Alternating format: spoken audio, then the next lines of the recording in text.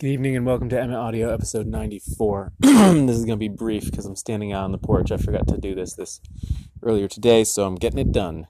What I wanted to talk about was how sometimes you end up tackling something that's really outside your wheelhouse and how important it is in those moments to ask for help.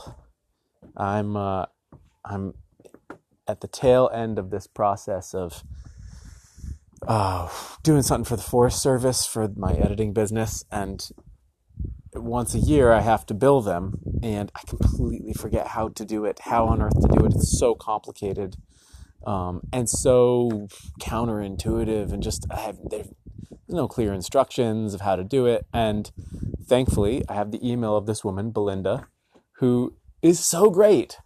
And this year, hopefully for the last time, I have thrown myself on her mercy and basically said, I'm really sorry. I do this once a year and I just completely forgot how to do this. Could you explain it to me? I have to do this particular thing and I have no idea what I'm doing.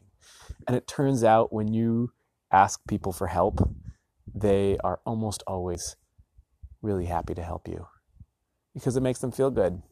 As long as you're asking nicely and being mindful of the time that you're asking of them. So that's my little nugget for today. Go ask somebody who can help you for their help.